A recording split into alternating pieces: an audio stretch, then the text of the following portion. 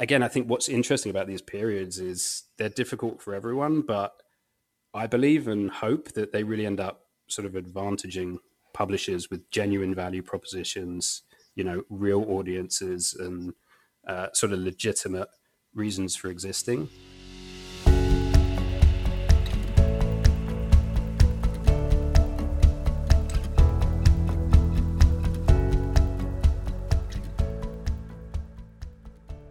Welcome to Media Voices, everybody. For those of you who don't know us, we take a weekly look at all the news and the views from the media world over the past week. I'm Chris Sutcliffe. I'm Esther Thorpe. And I'm Peter Houston. That clip you just heard is from my interview with Jack Marshall, who is co-founder of Toolkits, a business information and consulting company focused on subscription publishing. So we talked about his past life as a media reporter at Digiday and the Wall Street Journal, what opportunity he and co-founder Shreen Pathak spotted in the market, and what advice he would give to publishers with subscriptions in today's market. Very nice. But before we kick off, we're going to give a shout out to MediaGazer, who are running a promo for our newsletter all of this month. MediaGazer is like the homepage of breaking news and trends and commentary for publisher and media owners. And it's definitely a site that I know, well, in fact, all three of us check up on a daily basis. Sorry for leaving you out of the last one, Peter. Before we put our newsletter together to make sure that we are totally up to date. It's a fantastic resource, whether you're sort of seeking to keep abreast of what's going on or even just scrambling for a final item for our newsletter. I was going to say, even if you're desperate for a full story. So you can go to MediaGazer.com or you can follow them on Twitter at MediaGazer. But first for the main story. This is a bit... this feels a bit self-congratulatory this week, but we're actually going to discuss one of my stories this week. Yay. Well, it's only self-congratulatory if we say it's a good story. Well, Ouch. Had it not actually seen some like really, really wide pickup, then then we could have possibly said that. But actually, a lot of people were interested in this because of what it actually says about the wider podcasting landscape. Yeah, no one else could have written this story. And nobody else has probably listened to 150 plus podcasts over the course of the year. Basically, I spent Christmas and New Year and quite a lot of January basically listening to the long listing for the Publisher Podcast Awards before sending all the packs to the judges. So that was, I didn't keep a final tally, but it was over 150 podcasts, most of the way through, partly because they're so interesting. And so... yeah, I kept having people asking me saying, I know, what did you learn from that? Who's good, who's doing really good things. And so I thought, well, I'm just going to write an article about it. Let me just... The first point that you've made in our notes here about kind of the flawless audio, that for a while felt like it was table stakes. I remember even when we started the award 3 years ago going, oh, actually, you know what? Everyone has flawless audio now. But the gulf, even between setups like ours, because we all record separately using decent mics, and the setups from some of the kind of the magazines that are producing podcasts are just insane. I'm so jealous of them. I mean, I think the change over the last couple of years is that like a flawless audio used to be a plus point. It used to be something that really set your podcast apart. Good audio is non-negotiable, but flawless audio is very much, okay, these people have really got something special. Now, literally everybody had it. And if your audio wasn't flawless, it stood out, which is good in some ways. Like it shows how far the quality's come, but the pressure that then puts on podcasters is quite tough. So is it now just that we are transitioning more towards studio-based podcasts and therefore expect that flawless audio? No, I think they've got the point is, you've made the point, is there's got to be a reason. DC Thompson does that walk to well-being. I was about to bring that one up. Well-being. Oh, that's the one. Yeah. Which is the same sort of idea, and there's a reason why the audio is not perfect on that, because someone's outside and they're recording the audio. So if you've got a reason, fine. Now I know there's issues there, but we record remotely and our audio is pretty good. See, now you've just opened up to people listening for every single little audio. I had some guests where I can hear their headphones clicking, or I can tell that they're somewhere really awful. And I'm just like, there's nothing you can do about it. Yeah, it does bother me. It really bothers you. There's loads of things that irritate you about audio because it's in your head, isn't it? Can I just say that sometimes when we do have an interviewee, I'll just subtly lower their audio quality just so people think better of us. So I'll add hisses, I'll add clicks, just so people go, wow, these Media Voices guys, they know exactly what they're doing. You heard it here first, people. We're all talking about audio quality, all of us talking over each other. Go on, Esther. That's why you edit, right? Yep. No, Why are we having this? Why are we saying that? We're just setting ourselves up for a That's exactly what I said. I think there's another layer to this, which is that one of the things I really noticed about these is that there's a lot more publishers now looking and saying, right, we've got the people talking, we've got our intro music, we've got our outro music. What else can we do to really enhance the sound? So there are a number that sort of quite unexpectedly were using sort of sound effects, background music, and it just made the whole experience a lot more immersive. And I think, again, that it sort of really started to set some of these podcasts apart. Who is using, I think Cocktail Lovers had sort of, drinks pouring, ice clicking when they're talking about making their cocktails. And that it just adds a little extra something. It just adds a little extra professional touch. You were speaking to The Atlantic about this because they won about the podcast that they won back in 2021. Floodlines. And they were saying that what the process they've gone through to choose the background music, but not to go overboard with it, and to make sure it was subtle and enhancing, but not sort of overwhelmingly. Some of the music for that was done by professional musicians that they brought in specifically to do that. And it took them a year to make that. And it's not a full-on feature-length presentation. But you're right, and that's what people are up against, is they're setting those kind of standards. And if you're looking at your podcast and then looking at them, you're thinking, geez. Okay, in a bit more accessible way, if anybody wants some more inspiration on this, Engineering Matters is actually great for this because they do a weekly podcast. And just the sound effects is ever so subtle, but really quite funny. I was listening to one about sheep on solar farms. And just these sheep would just come on in the background all the time. And it was really great. It just really helped sort of lift it. And I mean, they're brilliant. I'm sure they'll more than happily talk about how they do that as part of a weekly production. I think the editing side of things is more important than it ever used to be. Yeah. I think people used to just talk for however long and then they put that out. And I don't think anyone does that anymore. Very, very few people do that anymore. Yeah, I would struggle to think of anybody that was just a kind of just like a straight bit of reportage down the mic, unless it's one of those very specialized, we're actually going to read out this article, which has its place. Obviously, there's a kind of collision between general audio and podcasting here. But you're right, the editing, and I think, Esther, you'll back me up on this, has become the point of differentiation between a lot of podcasts within the same sector. Yeah, it sort of fits into one of the other points I made, which is that I think do you guys get asked this question a lot, like what's the right length for a podcast? Yeah. And Peter, I know you say there's a lot that it's actually not about how long it is, it's about how interesting it is, and the edit is a big, big part of that. If you are sitting there and you're listening and you find your concentration dropping, that's the point you should be thinking, right, what can we pull out? What's the one you mentioned in the article? What's the one you mentioned? Benjamin Zephaniah for the author in the classroom. You said you wished it was 3 times longer than it actually was. Yeah, I could listen to him forever. And again, there's one about history. Actually, there's one about food, like sort of food history, condensed into an hour. And they just sort of did this massive run through everything from like the types of flour the Tudors used to like the first recipe books to when veganism started to be a thing. And I was like you're skipping over all this stuff, and you could almost do an episode on each of these single points, and that could have been 3 or 4 hours easy. And I listened to the whole thing. It's really interesting. Well, there's longer ones than that, isn't there? I'm just looking at one of the ones I listened to. The last one was 3 hours 16 minutes. One before that was 3 hours 46 minutes. One before that was 4 hours 10 minutes. And this one, Jesus Christ, is 4 hours 51 minutes. But how do you listen to that? Do you listen to that all in one go? No, God, no. No, absolutely not. That's like a sort of like, I'll listen to that over the course of a week, if I'm walking to the shops or whatever, or sometimes I'll stick it on in the background while I'm doing something else. Yeah, I think the thing with like History Extra, I think they publish 6 times a week now, their podcast. I'm trying to think how many million listeners they said they had at last time we spoke to them. A million. It's a million an episode, I think, isn't it? Yeah. Yeah. That's pretty good. That's pretty good. That's approaching Media Voices level. So there's in media, DC Thompson, the New Statesman, Telegraph have all properly invested in their podcast and audio teams. Mm-hmm. People talk about, I want to do a podcast like The Daily, the New York Times does. Well, there's 17 people working on that, the last I heard. You can't expect to make what they make with, yourself and an admin assistant. Hey, well, you just said admin assistant. So, Esther, what about ads? How many ads is acceptable for this? Really, I only started to notice this year.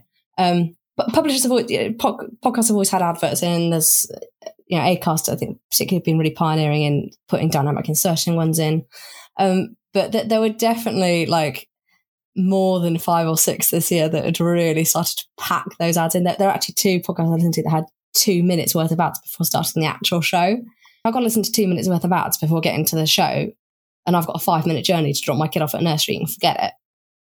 I think one of the things that people always said about host-read ads was that they were more personable. They actually felt more genuine. And just these last couple of years, I've found that just because there has been more investment in advertising in podcasts, different sectors are investing in it now, that a lot of the times the hosts don't have that direct relationship anymore with the brands that they choose to advertise for. And so the host reads feel almost exactly like, in dynamic insertion, they feel a little bit I also found soulless and a little bit inauthentic. The host read ads had actually almost completely dropped off. There were very few examples I found.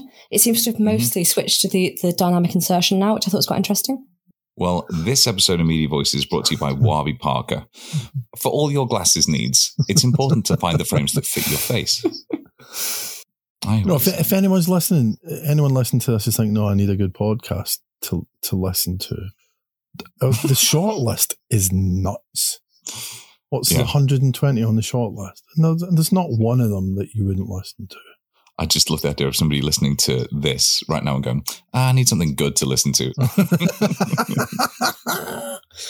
I've had enough of your bullshit. I'm going to go and listen to a good podcast. Anyway, moving on. I suppose we should do news in brief now. So news in brief now. A quick update on my Twitter stock. The TLDR, we're not going to the pub. It's down about $10 a share by about 20%, I think.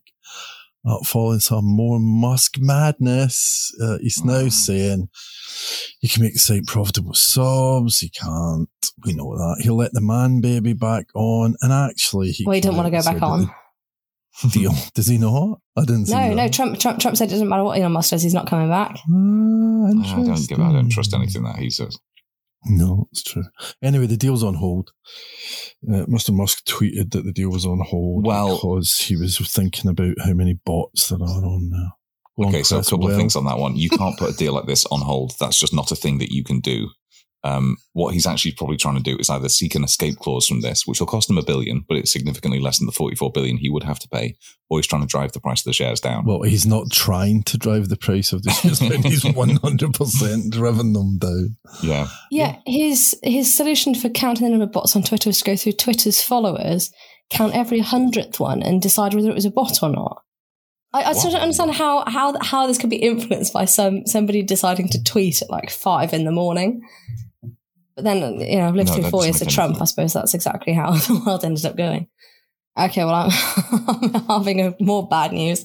This one. So Meta, also known as Facebook, formerly known as Facebook, is thinking about reducing the money it gives news organizations less than a week after posting its slowest revenue growth since going public in 2012. This has come from The Information, so we couldn't read all of it because it's a very expensive paywall. But they've reported that the company is reevaluating the news partnerships it struck over the past few years, basically because it needs to cut costs, and fewer people are clicking on news articles since Trump's outrage engine pulled out of town. Not surprising. I think I'm surprised. I'm a little bit surprised they're pulling the plug this soon. I expected sort of maybe a year's time, but not surprised that well has dried up. Interesting though that Google this week announced that it was going to be spending billions more. Mm-hmm. Or millions more, maybe not. It'll still dry up. It'll dry up eventually. My news this week, I appreciated a little update on NewsGuard, which is that browser extension. It seeks to tell users when they're on a site that promotes disinformation. The results are a little bit underwhelming. It slightly deters people from actually reading and sharing. But the important thing for me is that this effort hasn't fallen by the wayside. We had the News Quality Score Index, which is now called something else. So there are efforts out there to make sure that people are aware of what they're reading is either bad news or good news. And obviously we've got to be a little bit aware of who watches The Watchmen here. But any tool to add some qualitative scoring to the undifferentiated digital news landscape has got to be welcome. Also, in both Private Eye this week and on Popbitch, some absolutely dire news from within Murdoch's New Talk TV. So I can't recommend you checking out the channel because it is dire, but I can recommend checking out either Private Eye or Popbitch for the news about Talk TV. The lesson here is that you can't just spin up a media brand and hope that it'll do well. They're buck passing all over the place. It's like, well, media brands take years to establish. You can't just spin something in 4 weeks and cry when it goes wrong. I love the fact that Piers Morgan's trying to blame Tom Newton-Dunn. Yeah. It's like Alien versus Predator, isn't it? I was going to say, what side do you pick in that fight? Yeah, Freddy versus Jason. This week I spoke to Jack Marshall, who's the co-founder of Toolkit. I started by asking him how he built his subscriptions expertise through his reporting career. So, yeah, my background is on the editorial side. So I started out as a reporter covering digital media and advertising back in 2008, I think it was, for, at the time, a publication called ClickZ, which I'm not sure if it's still around. But yeah, from there I guess it was like 2010, I was sort of one of the founding editorial team over at Digiday. So Brian Morrissey had just joined over there to sort of build out the editorial vision, sort of on top of the events business, fledgling events business that was already operating over there. So I went over there and kind of helped get things off the ground, sort of from a content perspective. And, that was a hugely valuable 4 years for me professionally, I would say, just sort of learning how to build an editorial brand from the ground up and sort of understand how to create content and sort of serve the needs of sort of highly targeted audience in what was already, to be honest, at the time, a fairly crowded market. So that was a great experience for me. And then in 2014, I joined the Wall Street Journal, again, to cover sort of digital media, publisher business models, ad tech, commerce, sort of their relationships with platforms. And then I guess maybe around 2016 or so is when subscription models sort of started coming onto the scene. So yeah, by sort of 2018, I'd kind of been covering publisher businesses from the outside for a decade at that point, and honestly sort of watching people make what seemed to me like slightly strange business decisions. So whether that was, getting hooked on traffic from single sources, SEO games, or kowtowing to Facebook, or pivoting to video, or raising inordinate amounts of money, or whatever it was. So, I think in the back of my head, I always sort of assumed I'd end up closer to the sort of product business side of media. And I think, in many ways, sort of the rise of subscriptions around that time sort of gave me a natural way in. So the way I look at it is subscription models and products are sort of, it sounds cheesy, but I think much more closely aligned to the content and sort of interests and needs of audiences. So for me, that seemed like a good opportunity to kind of add value by bringing an editorial sort of mindset and background to the table, and sort of insert myself in the conversation sort of around building products and businesses with that approach in mind. So yeah, ultimately ended up back at Digiday in 2018, beginning of 2018, to sort of operate and grow their fledgling subscription program at the time. So it had launched before I got there, but it was very much sort of an MVP at that point. So imaginatively named Digiday Plus, of course. Yeah, of course. Well, I think we were one of the first. I will put that out there. I think everybody else copied us. That's what I'm saying. So yeah, just kind of went over there to help figure out how to sort of put together a sustainable product and model, and sort of build an infrastructure and team to support it, and all that good stuff. And then we also launched subscription products across other Digiday media properties as well. So Glossy, which covers sort of fashion and beauty, and Modern Retail, which covers sort of the evolution of retail. So yeah, that was sort of a long story, but that was about it until I moved on again to found Toolkit in 2020 with my co-founder Shireen Pathak. I'll come on to that in a minute. But it's quite interesting that you mentioned that you saw media companies make kind of really weird decisions when it came to their revenue models. I mean, you've worked both at, I suppose, Digiday was a media startup, and at the Wall Street Journal, which is pretty much the opposite end of the scale. The opposite, yep. Why do you think media businesses end up making those weird decisions? Like, is it a lack of information, or is it just that the bigger ones just end up sort of not communicating in their departments?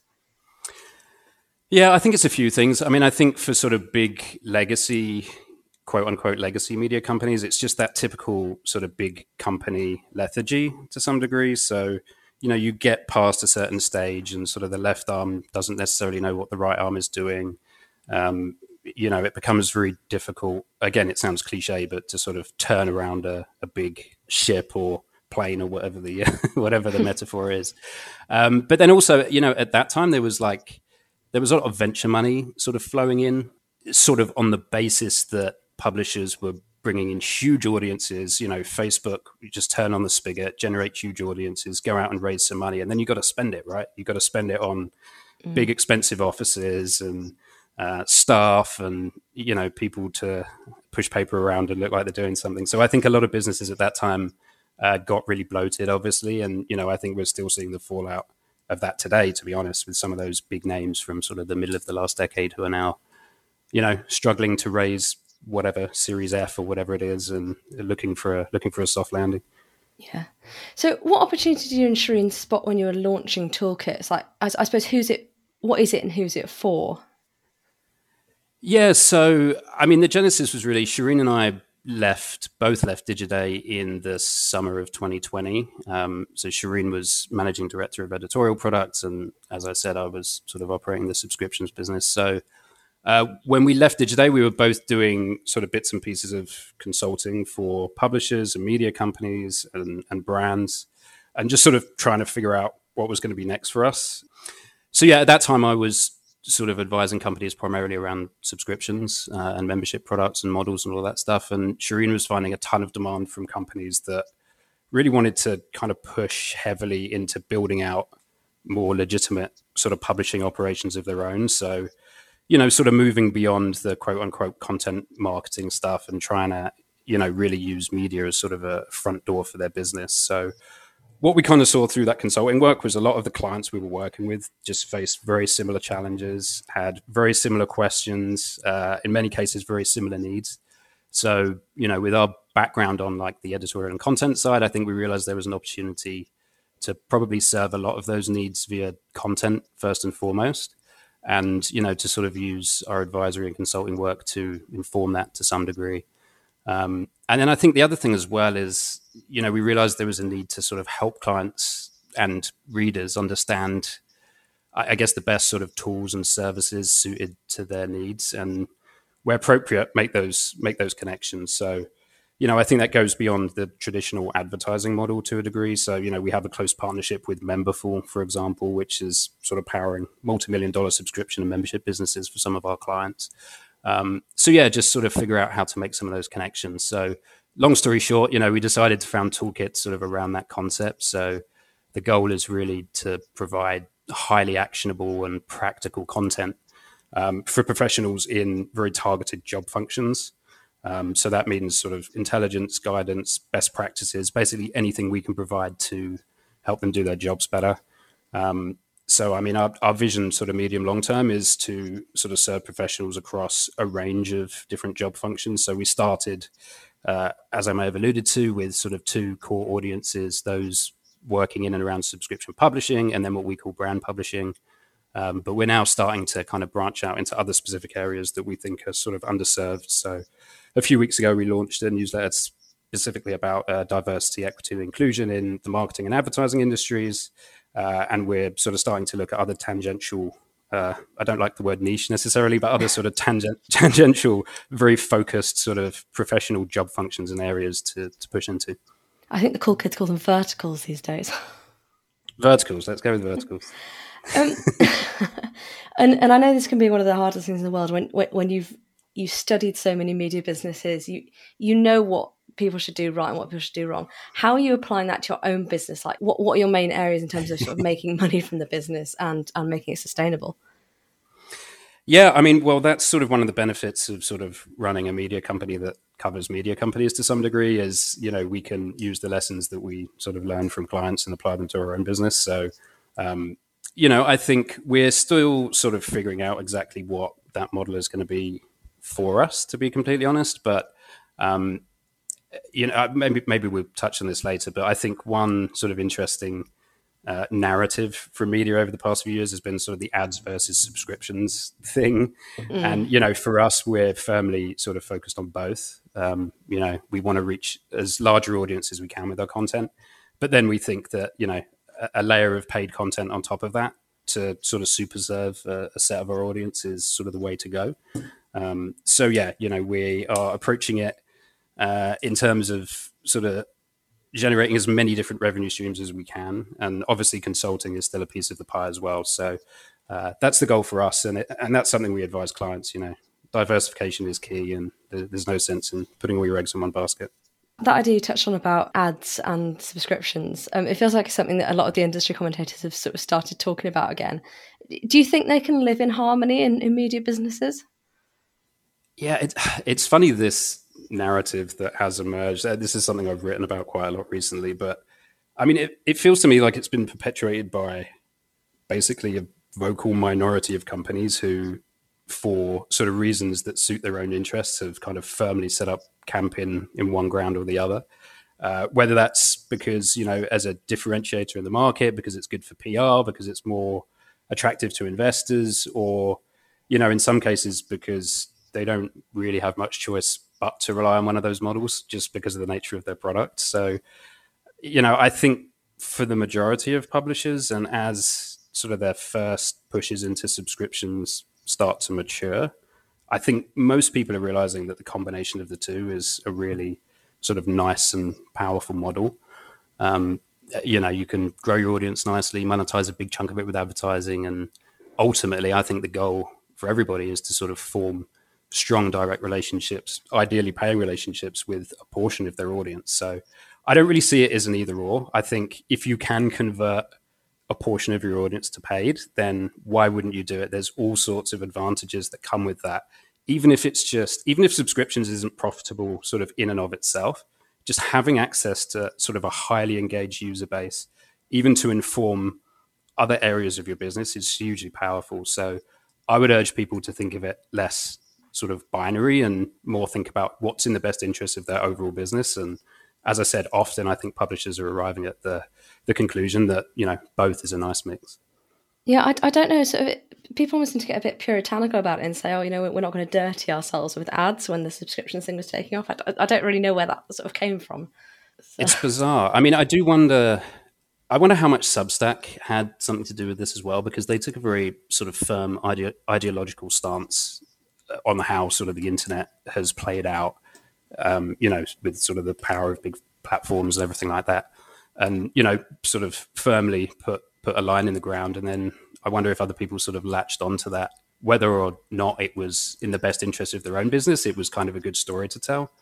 But, Substack's even an interesting one. There are huge creators on Substack now who are monetizing with ads primarily, and Substack isn't getting a piece of that action, but it still seems committed to the subscription model. So I don't know, long answer, but I think it's just that narrative thing that media sort of plays into. It makes for good tweets, makes for good headlines, but again, for the majority of publishers in sort of the middle of the bell curve, I think a combination of the two is a nice spot to be in. Yeah. I'm curious to know what you make about the recent news about subscription businesses starting to struggle. I know a lot of people have sort of basically written off the subscriptions wave because Netflix had a bit of a bad quarter, which I don't think is particularly fair. Again, I think to some degree it was somewhat inevitable that we would see sort of a correction in the market. Sort of post-pandemic, I think people had a lot of expendable income. They had a lot of time to sort of consume content, and this was at the same time when everyone was launching Brand Plus or whatever their streaming service or subscription service was. But I think for me, fundamentally, it just comes down to sort of the content and the product. So, without giving my opinions on Netflix content, I think some people would argue that the content hasn't been as strong over the past year as it has been in previous years. So as it relates to publishers, I think a lot of publishers sort of rushed subscription products to market because they decided that they needed to be in on subscriptions. Everyone else was doing it. They threw their hat in the ring, but didn't really give a ton of consideration to whether it was the best model for their content or for their audience, frankly. So you ended up with people sort of trying to tax their most loyal audiences with metered models that they just kind of slapped on one day. In some instances, publishers were trying to charge for content that if they're honest with themselves, probably wasn't worth paying for or wasn't going to be worth paying for on sort of an ongoing, recurring basis. So, yeah, I think, there's a lot of talk of peak subscription, and I think to some degree that's probably true, especially with the economy the way it is and belt tightening on the horizon. But I don't think that really speaks to the viability of subscription models at all. I think more than anything, publishers will just sort of need to be honest with themselves about whether they really have the content and products to support subscription models sort of sustainably in the long term. And I think, we're starting to see many adjusting their approaches now, realizing that maybe they kind of got that wrong the first time around. So, and I've written about this a lot recently as well, but I think we see a lot of people already doing it, and I would expect it to continue, but move towards sort of freemium models where, I think a lot of publishers should become comfortable with the fact that 80% of their content, 80% of their audience is not going to be monetizable through subscriptions, but the other 20% is. So how do you sort of carve out that portion of content, that portion of audience, and sort of super serve them with subscriptions? And then, the other 80% opens you up for advertising, commerce, and whatever else you can latch on. So it's seeing the subscription offering as for your super fans rather than just your general audience. Yeah, I think super fans is one way to look at it, but then I think sort of segments of your audience as well. So even sort of the most targeted publisher, their audience isn't a monolith. Some will be professionals who are trying to solve a specific problem. Some will be sort of academics, or some might be, just casual drive-by users. So it's just figuring out what are the ways that you can serve different sort of segments of audience. And that may ultimately lead to publishers having multiple subscription products. I wouldn't be surprised if we see that at all. In fact, Axios is kind of doing that, or attempting to do that with, I think it's called Axios Pro. So yeah, just saying, look, we'll slice this little portion of content off for people who work in finance, this piece for people who work in media, and just kind of slice the pie a little bit thinner, which ultimately kind of benefits everyone because the product that you're buying is way more targeted. There's less kind of wastage. You're not paying for content that you're not interested in. But it still enables you to kind of grow your top of funnel audience and leave some content sort of out beyond the paywall and grow your brand and all that good stuff. Were you surprised at Quartz' rollback on their paywall? Honestly, no. I think I just sort of alluded to the Quartzes of the world. I don't think the model that they had in place was ideal for the type of content that they were producing. If we're completely honest, it wasn't necessarily sort of differentiated or high value enough, I think, to warrant sort of a subscription to, sort of the site at large. So I think the adjustment they made, just coming back to the previous point, makes a ton of sense where, they're opening up the majority of their content to kind of grow their brand, grow their traffic.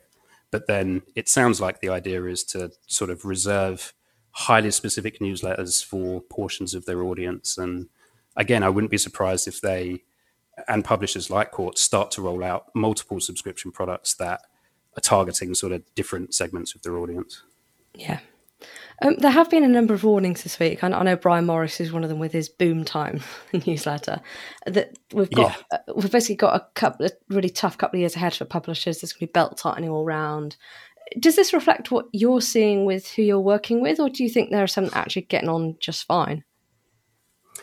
Yeah, it's interesting. I mean, for the moment, everybody seems to be getting on mostly fine, but I think there's inevitably a nervousness that sort of starts to creep into the market, especially in media when, all the headlines are coming out of the publications that people are trying to monetize, So I don't know. I think how it always is in media, there's nervousness in the market. People start cutting budgets and hoarding cash. And I think we're definitely starting to catch wind of budgets being frozen and ad deals starting to fall through here and there. But again, I think what's interesting about these periods is they're difficult for everyone, but I believe and hope that they really end up sort of advantaging publishers with genuine value propositions, real audiences and sort of legitimate reasons for existing. I think those with more commoditized content and audiences are going to potentially have a tougher time if things do slow down significantly. But those that have kind of put in the foundation and the legwork to, create really sort of differentiated products and real connections with their audiences and ultimately offering things that people can't get somewhere else, then I think, I would hope that they would emerge sort of from any downturn in a stronger position. I mean, isn't that just the story of the last decade? I feel like the last decade's been like a big downturn. Yeah. I mean, well, this is also not to sort of harp on about subscriptions, but it's where I think subscriptions are interesting just from a pure diversification standpoint, because you can insulate yourselves to a degree from sort of the ups and downs in the market. So again, during any downturn, advertising budgets are the first to go. But if ad dollars dry up, then, you have a subscriber base to fall back on. And I think we saw that in the early days or the early months of COVID, for example, because overnight ad dollars went away and publishers, that we were speaking to were panicking. But meanwhile, at the other end of the spectrum, if you had a subscription product, and again, assuming it was sort of genuinely valuable and people needed it to do their job or, to sort of make sense of the world, then they were in a good spot. So, I think it just comes back to that diversification piece again. And if you've got all your eggs in one basket, especially if it's the advertising basket, then downturns are going to be pretty hairy. So if you had just one piece of advice to give to publishers with subscriptions now, I'm aware this is very generic, what would that be? I think it's to sort of be honest with yourself about the value that subscribers are getting from your products. And I would say, especially right now, if necessary, be proactive about adjusting them to reorient firmly around value before subscribers kind of tell you by voting with their feet. Do you know what I mean? Yeah. So, again, it's the same with sort of ads versus subscriptions. I think just be realistic about whether or not a subscription model is the right fit for your content and audience, because the reality is not every publisher can support a subs model, and that's okay. Advertising and commerce and other revenue streams might be a better fit. But yeah, I think just be honest, maybe avoid some of the binary narratives and discussions that happen on social media, and just think about, realistically, what's going to be in the best interests of your business. And I guess more specifically, what does your content and what does your sort of worldview lend itself to? Maybe that's subscriptions, maybe it's not. But I think maybe just sort of look yourself in the mirror and sort of have a bit of a reality check, especially if things are sort of heading south economy-wise. And then finally, we ask all our guests what the last thing is you read or saw that really affected you. Well, this is probably a bad answer, but I've just finished watching all of the sort of We Crashed, The Dropout, and Super Pumped, which I thought were all fascinating and gave sort of a really interesting snapshot into, I guess, the boom at that time. And, I think it is interesting to sort of draw parallels between media as well. And again, we touched on this earlier, but it's just sort of an interesting case study on what happens if you get too excited and get ahead of your skis. I think people who work in media can probably take away some interesting points from this. So we've talked a lot about it today, but the winners of the Publisher Podcast Awards are available for you to see over at publisherpodcastawards.com. You'll also find a page over there about our first ever summit, Publisher Podcast Summit, which we are having, I always get this wrong, September, October, which we're going to have in October. And there's a little form there, which if you fill it in, you can tell us if you're interested in attending, in speaking, or, listen up, sponsoring. We have sponsor opportunities that are just amazing. Give me a call. And also what topics you'd like us to cover as part of that. And actually, if you want to just go straight to that, publisherpodcastawards.com/summit. And if you're in the mood to support us further, you can go to our Ko-Fi page, which you can get at voices.media/support. If you can kick us a couple of quid to invest in that summit and our audio quality and basically everything that means that we can continue to do this podcast on our own terms, we'd really, really appreciate that. While you're there, you may as well sign up for our newsletter as well. That goes out every day of the week and includes the 4 most important stories that we found for you, often from Media Gazer. But until next week, when we're back with another fantastic guest, goodbye.